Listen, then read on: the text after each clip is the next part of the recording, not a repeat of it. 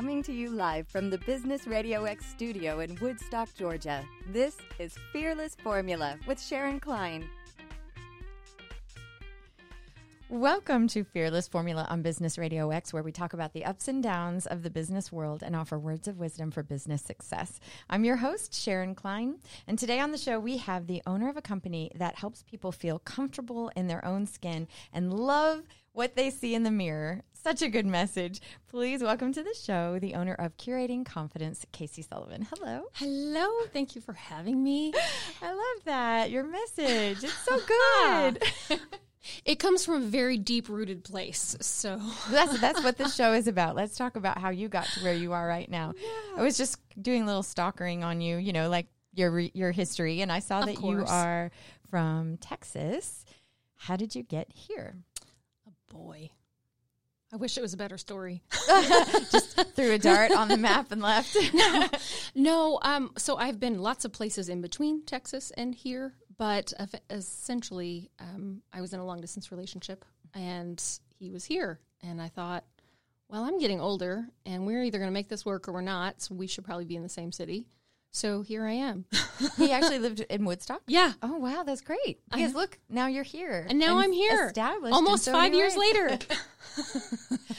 Well, we have met at a networking meeting that we have here in Woodstock called YPOW, which is so fun because they ask a personal question once a week, and it's nice to get to know someone on a personal level, not just business. But it really led me to realize how much of a really fascinating backstory you have to get you where you are right now. So let's talk a little bit about that. Well, first of all, your company, Curating Confidence, it's all about helping people to get out of their heads of what they think they look like and sort of really embrace who they are, where they are, and how much that can help.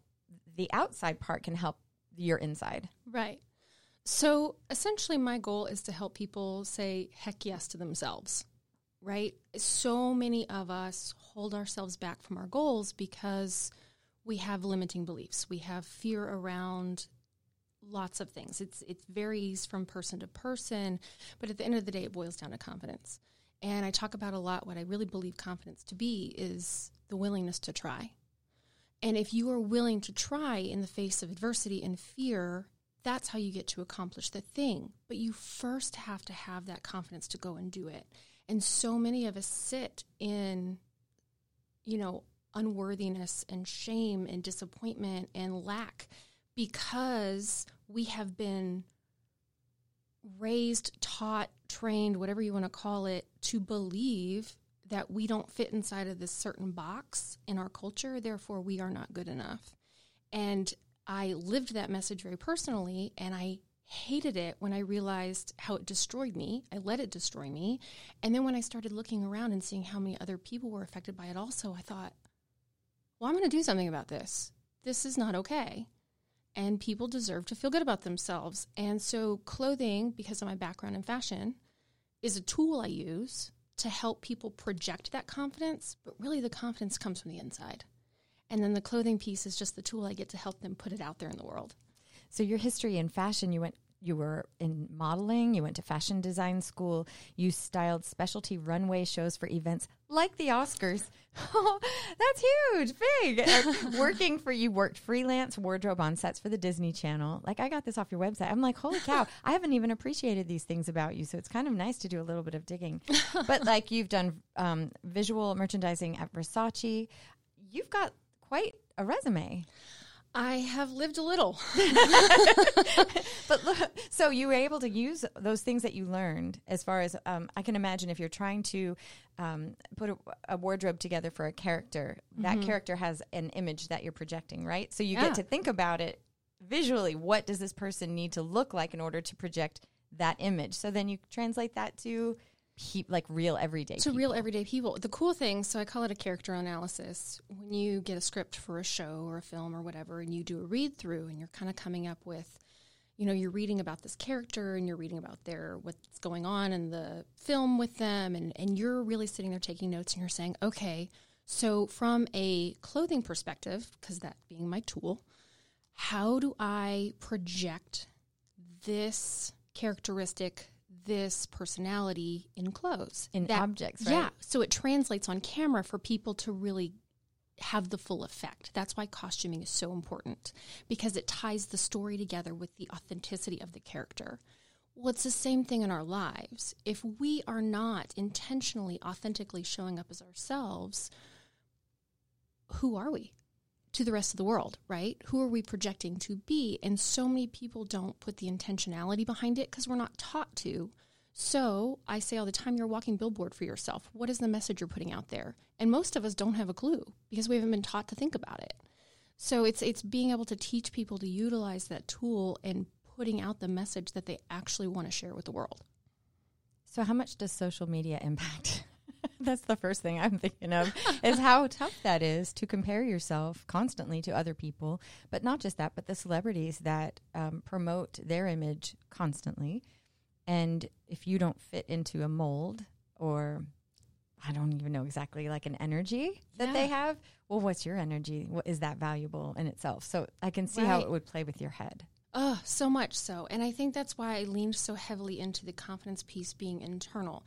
External is going to come and go. It changes with time. We can't control it. You know, my own story, you know, post-modeling, as I was working in the film TV sector on doing styling, I had some major health issues. I put on 100 pounds in 9 months.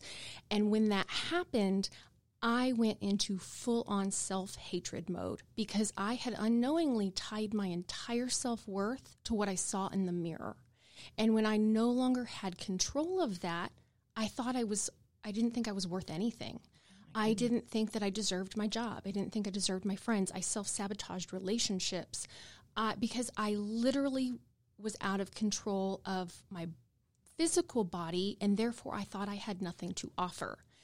And so when I start working with individuals, the first thing I want them to do is start grounding themselves in confidence in things that are authentic and true to them. What are their values? Who are they at the core?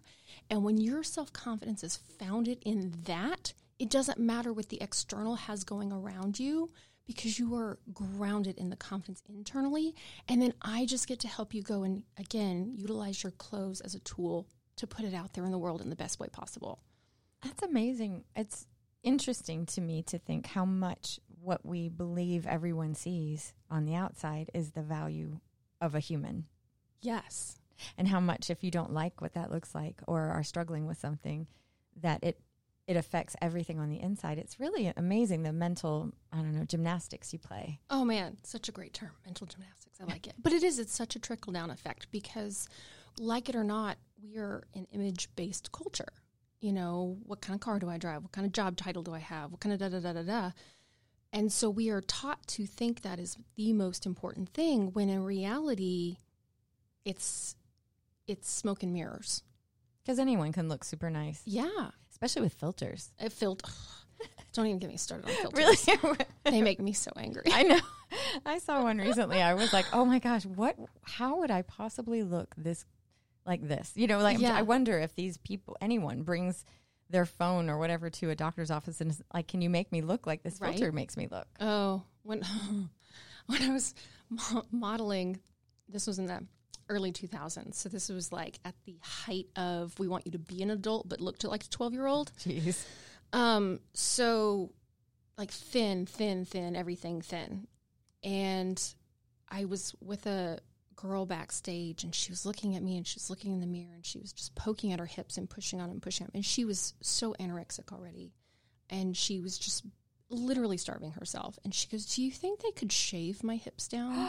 Because there was no more weight for her to lose. She was bone on bone, and yet she still wasn't booking work because her hips were broader than the ideal at the time on runways. And when you're asking questions like, do you think I can shave my bones down? I'm like, oh, we have a problem. Major problem. And it was soul crushing to think that that's what she thought of herself. Like that was her worth. How did you climb out of the dark place you were in? I threw myself into other things first. I didn't even recognize the dark place I was in. And when I finally realized that some of my medical stuff needed a little extra help, and I had two amazing, very supportive parents that were like, hey, let's get your health back on track, and then you can go like take over your career again.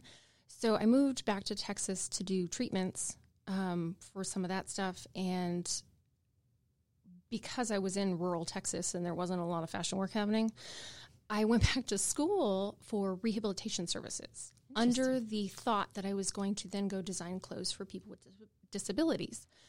And so a lot of that studying was the mental piece. So you have the physical therapists and the occupational therapists that work with people in trauma situations to deal with the physical, but there wasn't anybody bridging the gap on the mental piece outside of counseling, which that's great and amazing, and we need all of that stuff, right? But there was like the rehabilitation services was really focused on that mental side of that shift, and how do I help people bridge that gap of those two things. And so I really, through going to school to study something else, I started recognizing a lot of these gaps in myself and being like, oh, that's what that is. And really having to start doing that self-work.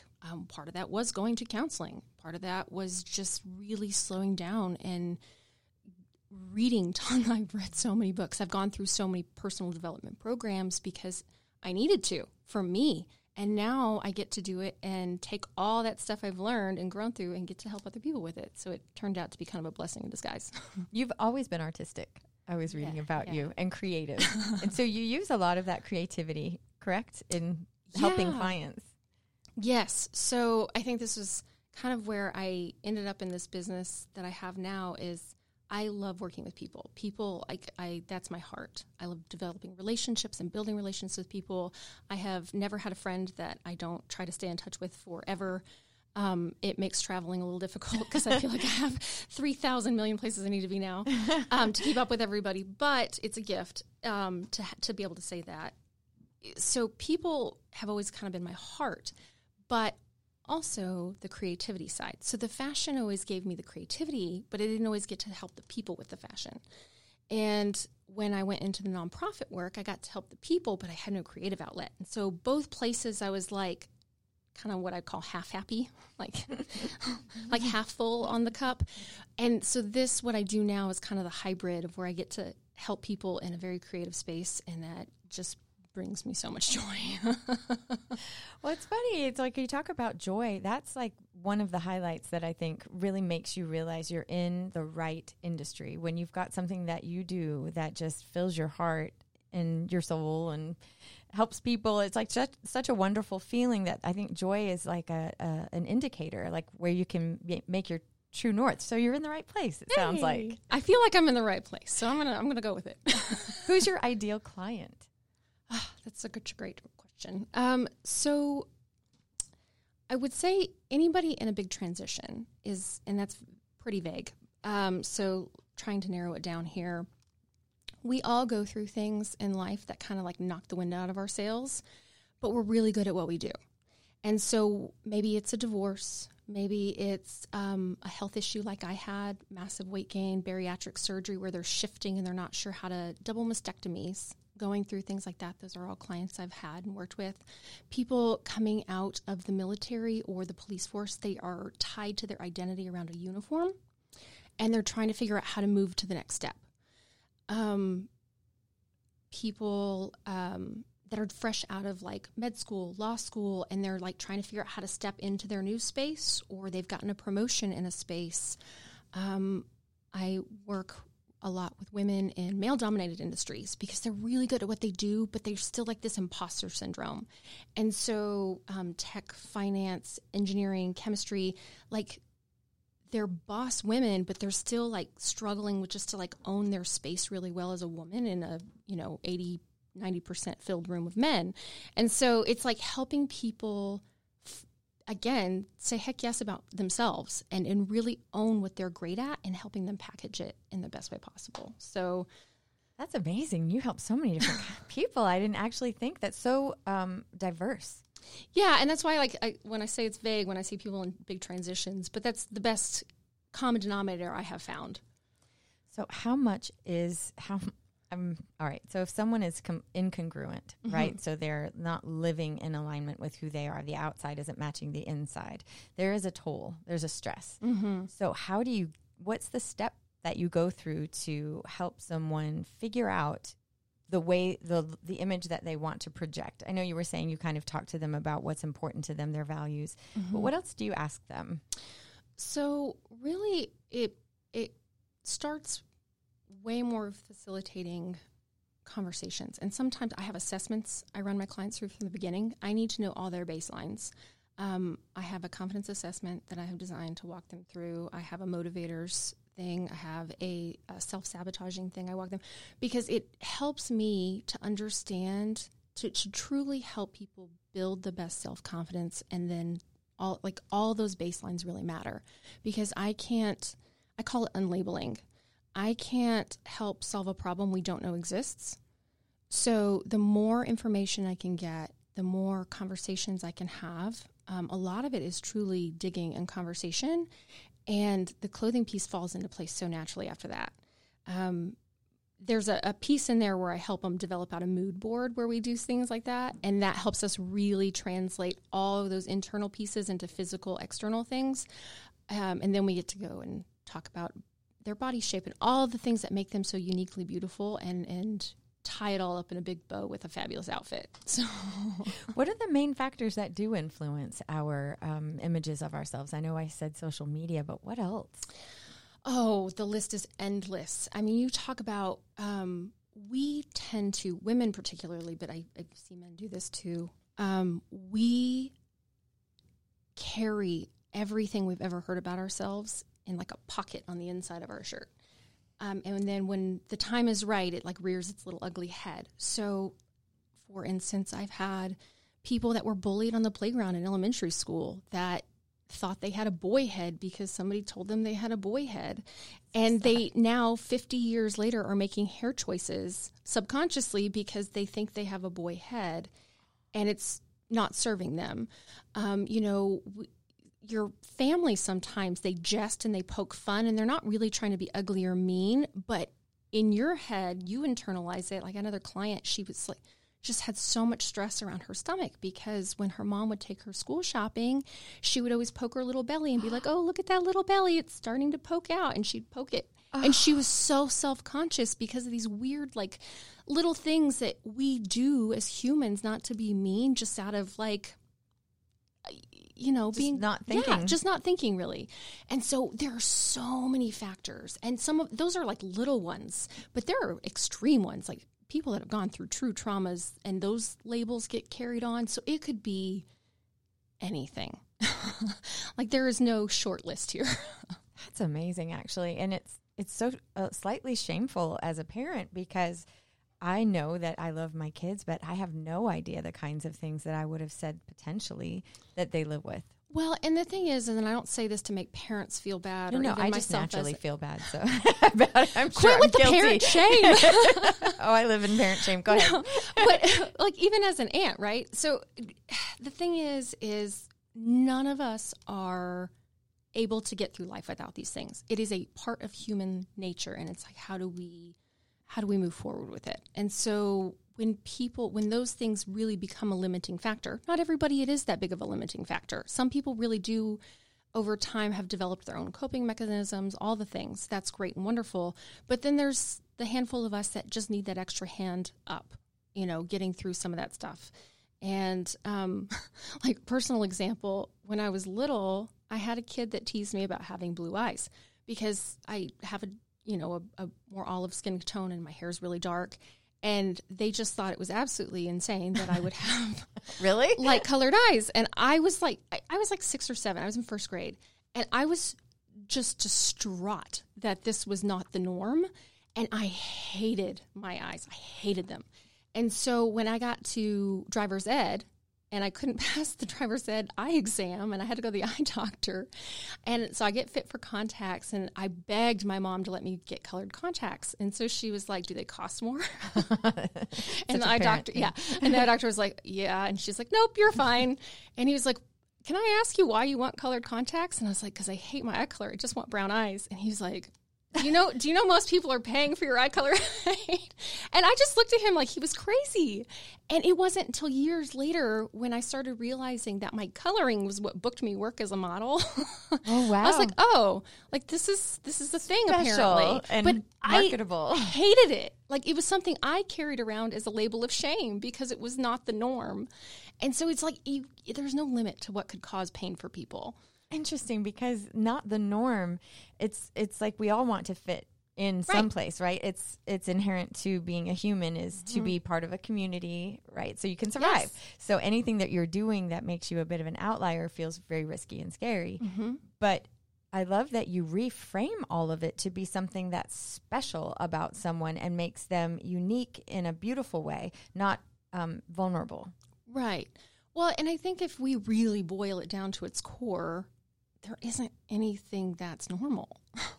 We just know what's in our bubble, right? And one of the things I do is walking people through self-image. And one of the major components of self-image is the sense of being accepted by your community. It's one of the biggest components of how your self-image is developed.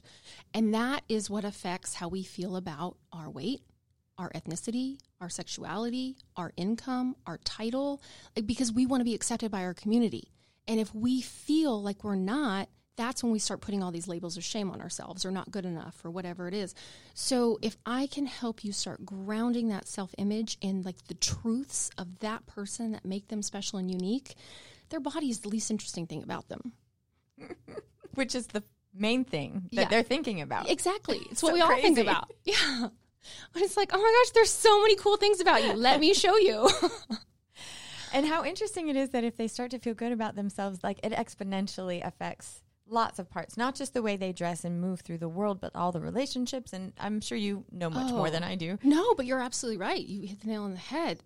All those things affect how we show up in our relationships, at our job, and our families, with our community around us. All of that. Capabilities, right? Everything. And again, going back to what my definition of confidence is, if you're willing to try something or not, your achievements.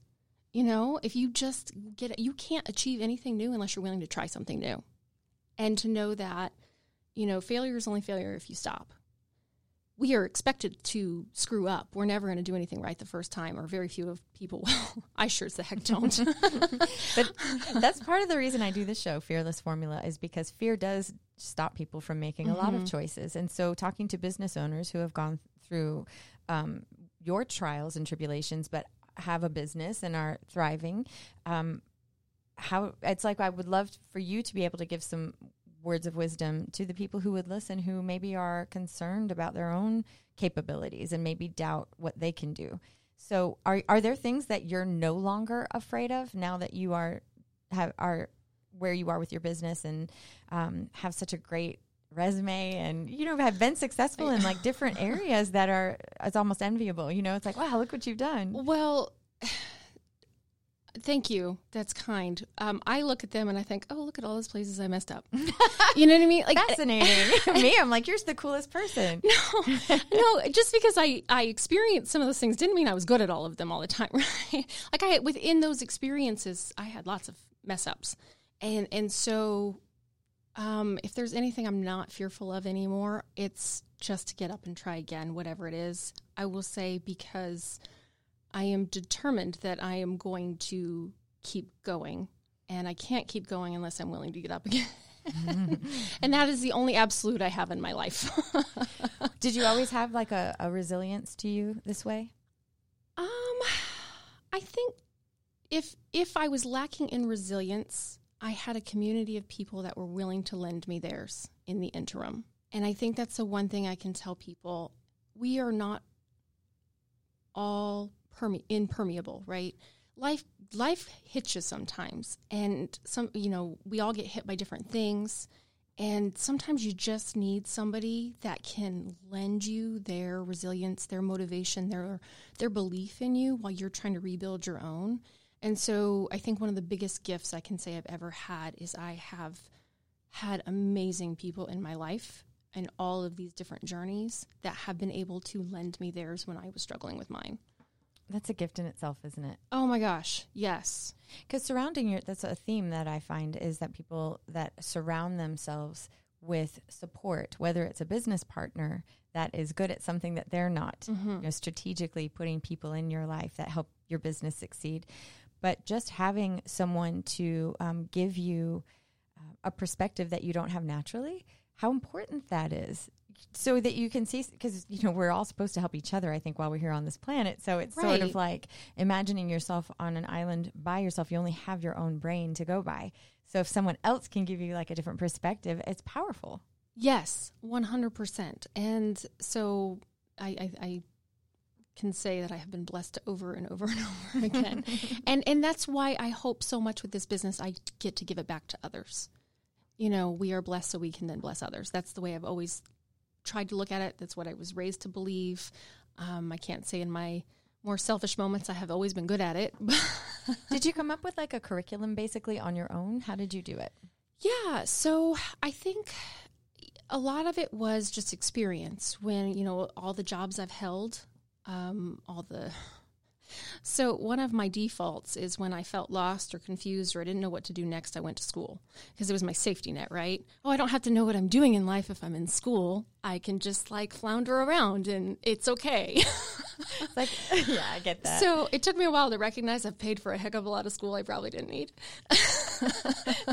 But so through all of the education, I've had so many jobs. That list is very incomplete. I'm thinking as you're talking, I'm like, well, I look at it as fabulous. And you're like, yeah, I don't look at it as, but how much do I do that? I project some fabulous belief about somebody's history and think it was amazing. Whereas you have the backstory of, well, it was really difficult, but I paint it as positive and wonderful. And then I compare my life to it. Right. I'm like, I'm not as amazing. And that's the saddest thing about comparison with people I find is, and I'm guilty of it myself, but I've gotten better at catching myself in the moment, right? Is if you are truly grounded in yourself and in all the core things that make you, it means comparison doesn't have the window of opportunity to check you out of the game, right? So if you're confident in yourself, you don't walk in a room and immediately start saying, oh, her dress is better. Oh, she's got long hair, my hair is short. Oh, she's got, you know what I mean? Because you're just you and you feel good about it. And now you can move forward and do the things. And it's not an easy place to be. And I still have my days where I have to check myself. I'm like, ugh. I wake up and I'm like, ugh. But it's having the tools and the skill set to pull myself out much quicker and to just get back in the game.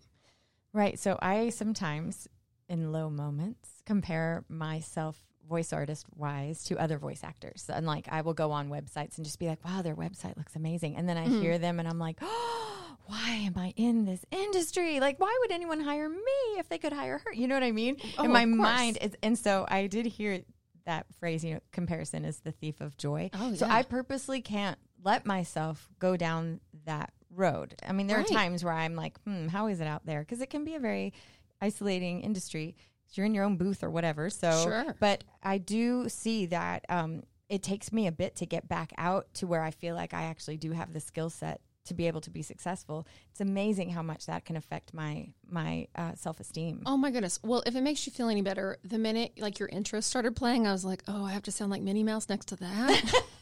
I was you don't sound like Minnie. You're so funny. What? That is not what I thought. I thought, yay, I can't wait to talk to you some more. So I was immediately I heard your voice on the radio and I was like, oh, let me sink into my chair a little bit. Oh my gosh, that's hilarious. Wow, this is fascinating. That's funny. Well, interesting because I look at other people and think the same thing. So is this just a universal truth that we all just do this all the time and it can affect us in exponential ways. I think about the fact that as I was telling you, when I ride my motorcycle, sometimes I feel very self-conscious and my all eyes are on me. But we were just saying how that's not true. People aren't really looking at me. Yeah. Even when I'm walking down the street, in my mind, I'm like, oh no, they're looking. I don't even know who. But I'm actually thinking about myself and they are most likely too. And that's so funny because we all do that. We are all seeking that validation, right? And we're all just so worried that everyone around us is thinking all these horrible, crazy thoughts. And in reality, they're all thinking their own crazy, horrible thoughts about themselves. They don't have the time to think about yours. So sad. Oh, that's hilarious. there's somebody else in the like beauty industry that's much larger of a name than I am, Hillary Rushford. She talks about this thing she calls the 150% mirror. And it's that thing that you dislike about yourself, that you see it so much more enlarged than it actually is. And in reality, most people see it at like 25%, and you're seeing it at 150%. And you know, in the middle somewhere is the reality of it. So it's being able to like keep that perspective of, you know what? She's got her own problems, and she's thinking about those. She is not worried about my extra arm flab. Like, rock the sleeveless shirt. Interesting. You know what I mean? So do you have a favorite client experience, like something that stands out as just super special? No. Or are they all special? I have had so many amazing client experiences. It's such a gift, honestly, because it's such a space of vulnerability. When people will sit and open up, like I can't tell you the number of closet floors I have sat on and just held people while they cried. And it's a release for them, and they need it to be able to move on. And so being able to offer that just feels like a blessing in itself, that I get to say that that's my job. Goodness, I agree. But I will say, here's how this business really came to be. It was not because I had this great idea one day. Woo, epiphany. It wasn't that. I was working in the nonprofit sector and was just doing fashion work on the side because, again, I was in rural Texas. There wasn't a lot of it around. So I would just do it on the side when I had the opportunities, and then I was working my real job. So, or my pay the bill job. And I had a friend that was like, hey, my friend needs your help with finding a dress. And I was like, I mean, why? Because to me, I'm like, shopping's so easy. Why? Like, just send her to a couple stores. I don't know. She goes, no, she's willing to pay you. And I'm like, really? Like, I couldn't even wrap my mind around that in the moment.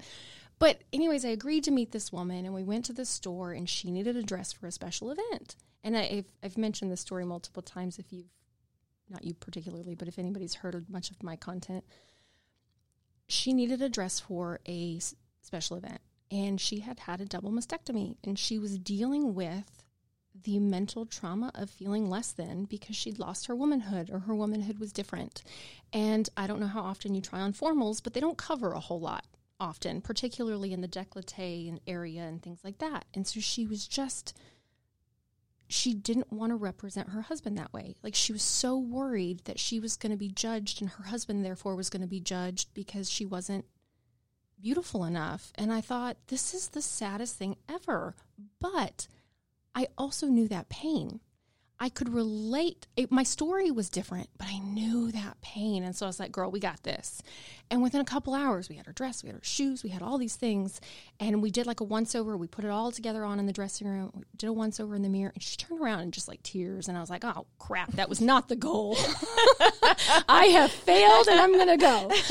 And she goes, no. She's like, thank you. I didn't know I could feel this beautiful again. And I was like, oh no. Okay.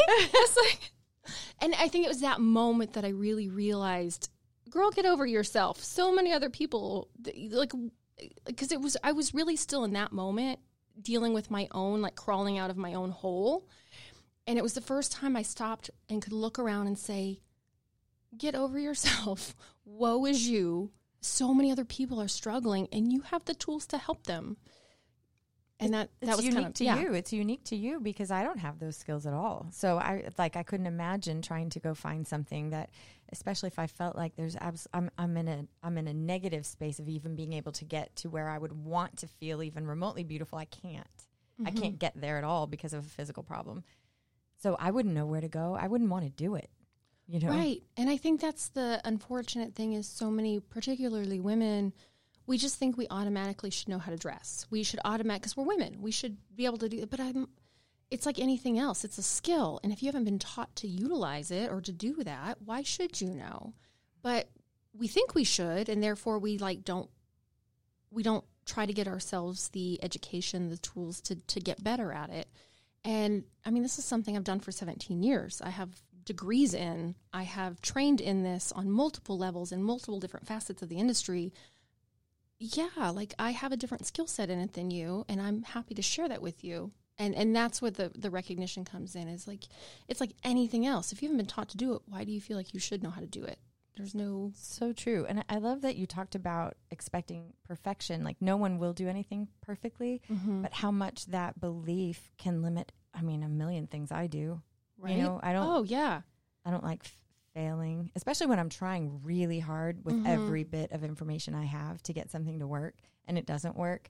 It's the ultimate in frustration for me. Yeah. It's like I take it so personally, like it's because of me, you know, something I don't know and can't do. And it's the worst feeling. Well, it's like you said, you know, comparison is the thief of joy. Well, perfectionism is the thief of achievement, because in reality, we will never be perfect. You just need to aim for progress, you know, and that's where I think the shift has to happen, is when you can say, I'm just going to keep practicing in this and I'm going to make progress. And that's great. Where does the belief of the perfectionism come from? You know, I don't know if I know the root of perfectionism and I'm sure we all kind of have our own stories behind it. And, you know, and it's subjective too. Whatever. It's so much so. Like is. I am a recovering people pleaser. So, like, mine came around wanting to please everybody, right? Like, oh, it's like I have to please this person. And then it was like, but this person's going to be happy and unhappy if I do that. And so, therefore, I have to shift but then they're going to be happy. And then I would never do anything because I was so worried I was going to please other people. And I'm like, well, I can't achieve anything if I'm sitting here terrified that this isn't going to be perfect enough for them. And then the only people suffering is me. Like, they're over here clueless that I'm even over here like drowning in my own insecurities. The only thing I'm perfect at is knowing how to struggle on the planet, or like, you know, question myself. Like, right? I'm an expert. I'm like, so good at it. That's funny. Well, I mean, I love that you reframe how people look at themselves, and it's clearly it's effective. It really works and helps people to look at life as a positive as opposed to a struggle. Yeah, and again, I don't think it's always the easiest thing to do, but it is so powerful if you will step into it and try. And that's the shift that I want so much to get across. There's so much stigma in my industry on both sides. So from the style side, it's like, oh, you know, only rich people get stylists. Oh, she's going to make me wear and buy a bunch of expensive clothes I don't care about. And, you know, and I'm like, no, like I don't care about those things unless you want those things for you. My job is to help you show up authentically as yourself in the best way possible. But, you know, again, there's stigmas with everything. From the consulting side of my business, where I really, you know, help people develop self-confidence and put in strategies in place to do that, like, as a coach, the stigma is, well, I want the easy button. That's hard work, you know. And so it's like finding that person that's in the right spot, that they're ready to do the work and grow, because it is hard work and it doesn't happen overnight. There's no magic button for it. And we're all still waiting, like, and there's so much misconception that if we have this one thing change, we will magically like ourselves better. Often it's weight for people in my, like, I see the most is, you know, people want to lose weight first. Stop waiting until, because now you're just waiting until XYZ happens. And when it happens, I guarantee you'll find some other reason not to like yourself, because that was actually never the problem. You know, or it's waiting till I achieve a promotion or a title or a whatever. So it's the shift in getting people to like themselves first, and then those things come into place next. Because it's like, I go back to the weight one because it's the most common one I see. If you are truly trying to lose weight from a health perspective, that's great. Go be healthy. I want that for you. But health and beauty get meshed into one. And most of the time people are trying to lose weight for the like themselves side versus the I need to be healthy side. And so if I can help people like themselves first, then they're motivated to go make themselves healthy because they think they're worth it. Now they're not fighting against themselves to do something they hate. It just makes those achievements so much easier, but we're all so mentally in our own way, and I'm just as guilty of it.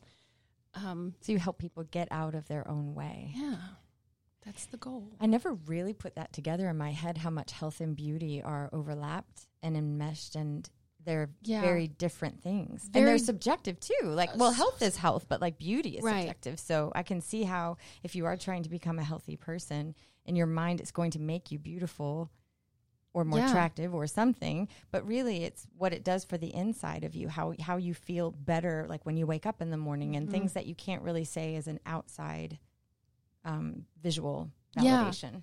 And that's where it's like the health and beauty, the lines get blurred so much within ourselves, but they're so different. They're such different things. And, you know, if you put 10 women all the same size and weight in a room but all their numbers are showing optimal health, they're all going to look different. All their bodies are going to look different because we're so designed differently. There's no way. So, but the problem becomes we, again, are such an image-based culture, and we see these things, right? This is beauty, this is beauty, this is beauty, this is not.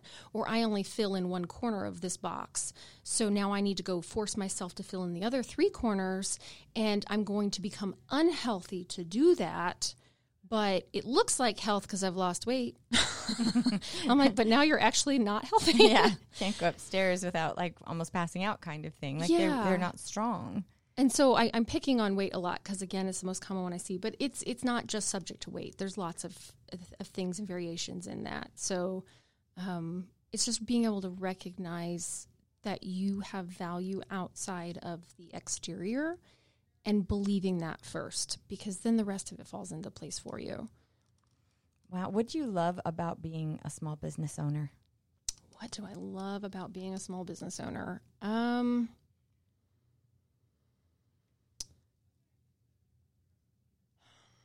The ability to have a cocktail at lunch if I want one.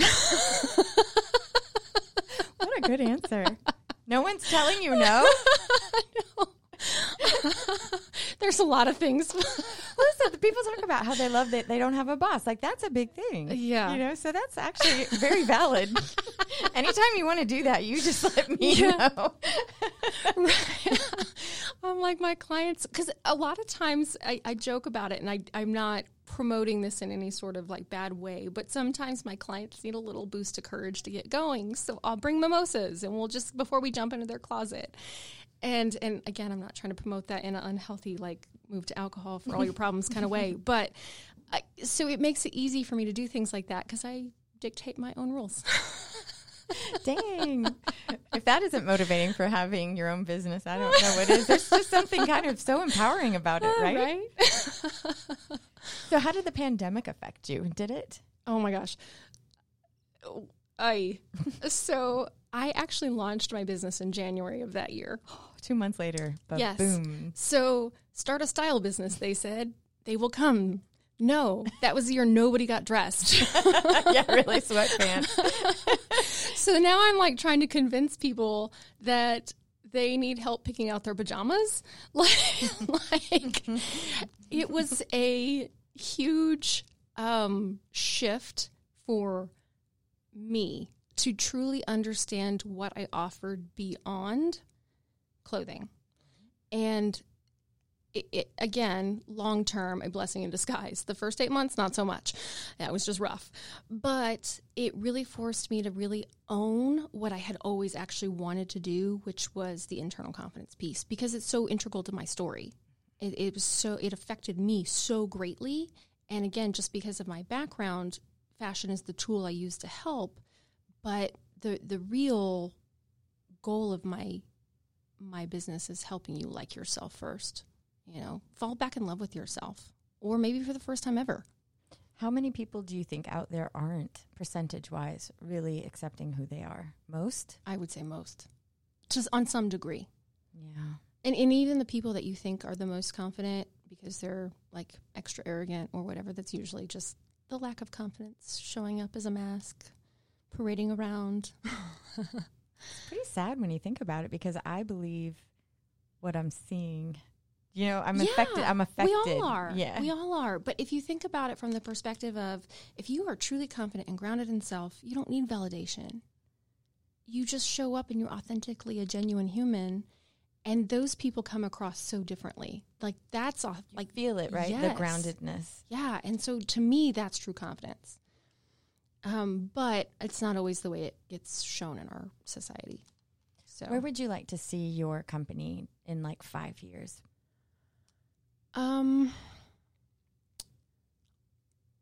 It's not so much the where as it is the impact. I want to be able to say I have truly been a disruptor in this industry, that I have been able to really revolutionize a large amount of people's mindsets of themselves. So the where isn't so much my concern, but the impact, I think, is my goal in 5 years. I want to be able to say I've helped a good chunk of people. I love it because it really is for the good of all and the harm of none, you know. That's my hope. And helping people to accept the beautiful parts of themselves that, I don't know, make us unique and in that way special. It's very easy for those things to be considered not, like you said, put into a box. And so I can only imagine someone who never really felt like they fit somewhere, all of a sudden looking at the things that they thought didn't make them fit as assets. Right. You know, that's so beautiful. And that's so real for all of us. Like, how many times have we thought, oh, well, this isn't like anybody else's. And then 5 years down the road, we're like, thank goodness I got this. Yeah, so being different is beautiful. It is. It's so beautiful. And if I can help more people embrace that, then I am a happy person. Well, how could people get in touch with you if they wanted to? I am curating confidence on all the things. Curating confidence. All the things. All the things. It doesn't matter. LinkedIn, Facebook, Instagram, website, all the things. Curating confidence. Well, Casey, thank you for stopping by and letting me get to know a little bit more about what makes you your own special person and unique, and how you really love people. And I'm sure it shows. I can feel it here in the studio. Well, Sharon, thanks for having me. This was a lot of fun. Yay! And thank you all out there for listening. Thank you for listening to Fearless Formula on Business RadioX. And this is, again, Sharon Klein reminding you that with knowledge and understanding, we can all have our own fearless formula. Have a great day.